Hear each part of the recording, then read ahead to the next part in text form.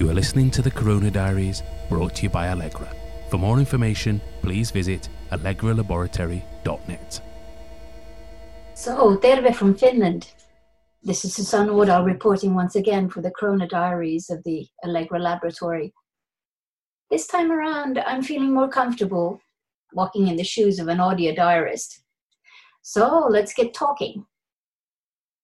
One evening this week when I was walking my dog near my house and I was passing a construction site for a large housing area that is rising up from what used to be the experimental fields of the Agricultural University, I was filled with an apocalyptic feeling.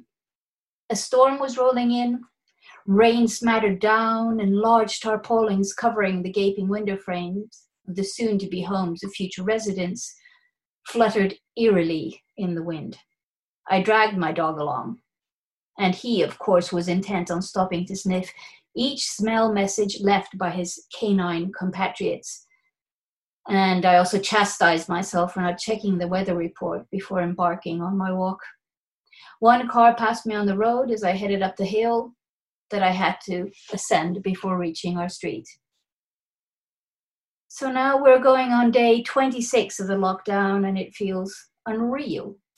The threat, the stagnation of society. I can't really see it anywhere because my séjours outside consist of dog walks, and they haven't changed substantially. I meet basically the same dog owners and people who regularly exercise, walking or jogging through the parks surrounding my house. Everything seems the same, just a bit more desolate, but overall, the environment looks the way it always has. It's uncanny when you know that hospitals are busy saving lives and the death toll is still rising. I know a number of people who have had the virus, who have struggled through it and now seem to be getting better. That's my reality check. The outside environment may seemingly be the same as before, but one area has changed substantially, and that's the home. What we do at home. Of course, my musings come from a position of privilege, of being middle class, of living in a welfare state, of working with something that can be done at home. I don't need to be on the streets. I don't need to put myself at risk. But nevertheless, it is my home as a space of sociality that has changed. And we're all experiencing growth pains regarding what is taking place inside four walls. To self-employed people, working from home is an everyday kind of activity. But now it is also a novel activity for a massive number of people in Finland and around the globe. So one particular area that really tickles my curiosity at the moment is transitioning. What happens when we cannot transition from one role into another because we are constantly at home? We cannot transition from our home selves into our work selves, or our children do not transition from being kids at home into becoming pupils at school. So it does create some tricky, awkward, and also humorous situations. Through video conferencing and distance schooling over the internet, we've been able to peer into the homes of people. In the early days of the crisis, some people seemed to forget that the teacher could see the father in briefs, strutting about in the room behind the child, receiving instructions on school assignments, or that colleagues could see our piles of washing on the sofa, or what types of slouching about clothes we have hidden in our closets. How do you start your work day or school day when you don't travel anywhere? Loads of advice on LinkedIn and Facebook about how to adapt to working at home. Postings with questions about how you dress for work nowadays and who suits up for a Zoom meeting. How to separate an area of your home as a workspace and how to deal with background noise when you have a meeting and a family member puts on the kettle or the dog barks or your children are squealing in the living room. I gradually started realizing what caused the glitch in my son regarding going to school while he was at home: the lack of strict routines. So I wrote him a schedule that included breaks to run around the house or take the dog for a walk or have a snack. Without structure, our day risks becoming an endless flow of activity that can be extended into the evening. And when we don't have the option to just get up and leave our home to experience something different or new, our social contours become blurry. So one thing is clear, and that's that we need structure and habitual activities to keep us on track in all our home roles as workers, parents, and children, as partners. Although the space we act in has diminished, it's important to keep acting, doing, constructing our social reality. We need to employ something called minimal agency. Minimal agency describes what we do when faced with uncertainty. Although society may be experienced as unsafe right now, we can create patterns of certainty, embrace contingency, instead of trying to control the situation we are in, because our only means of control is hygiene and isolating ourselves from physical contact with others. We need to act in order to keep our hold and our family's hold on the world, to reconstitute meaningful webs of kinship, residence, and identity. It gives rise to deep existential questions. Who are we now in this world of turmoil? What is the meaning of home? These deep questions may seem too deep when we're just trying to live through the current situation, but they do point to the human tendency to create everyday rituals to keep our lives on keel and to bring some kind of meaning to our lives right now. Rituals and routines is what helps keep us sane, that we continue doing even the small things that are possible to do.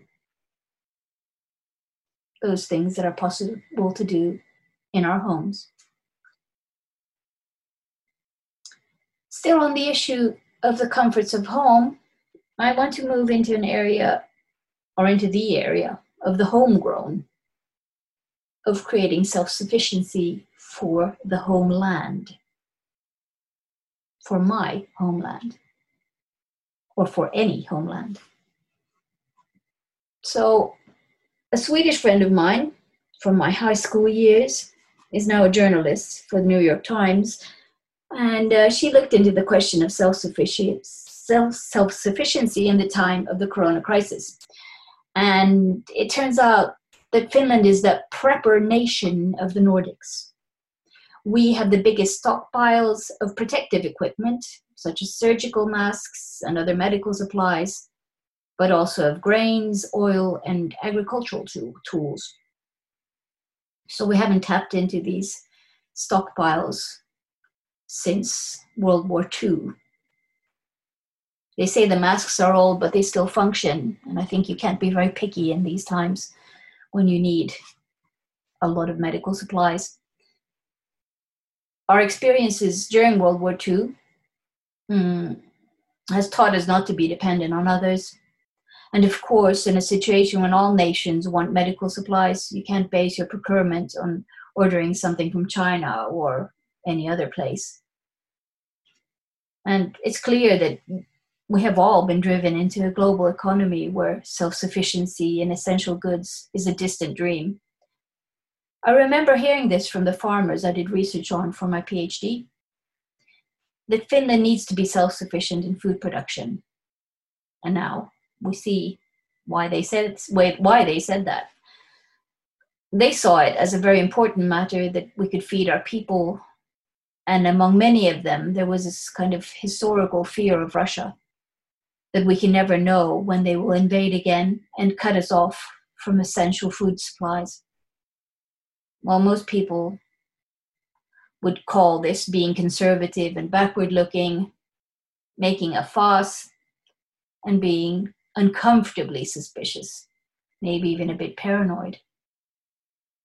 But after this crisis, we may revise our opinions and again value local production, even if it costs more than cheaper food that comes from abroad. Perhaps more people will seriously consider growing at least some of their own food. It may be a new dawn for sustainable food production and favoring of ecological production and a further growth of urban gardening. More people may move their homes to the countryside or live there part-time, commuting into the cities at regular intervals.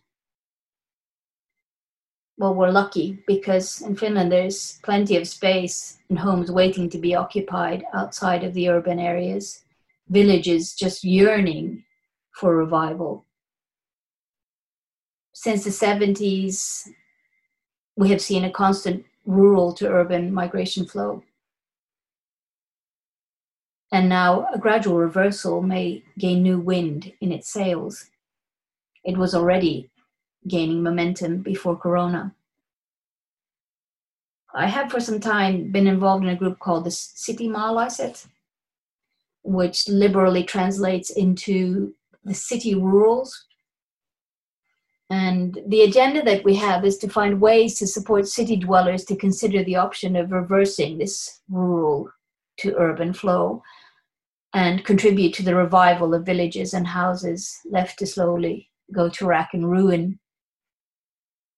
And within this group, we discuss options and also what changes may, for example, be needed in municipal taxation for those living in two locations, or where to find suitable housing, what skills you may need to make it in a rural environment, or how to solve transportation issues in a rural area if you don't own a car or actually do not even want to own a car.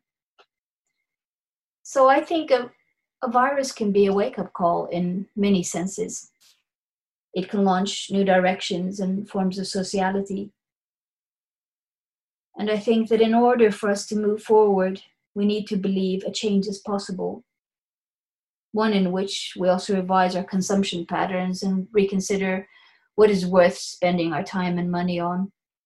Do we need more stuff or better connections between people, looking out for each other? If Corona has taught us one thing, it's the meaning of connection. No person is an island. This I firmly believe. With this, I will sign off and wish you well for the week to come. Take care of yourselves and take care of each other. Moikka from Finland.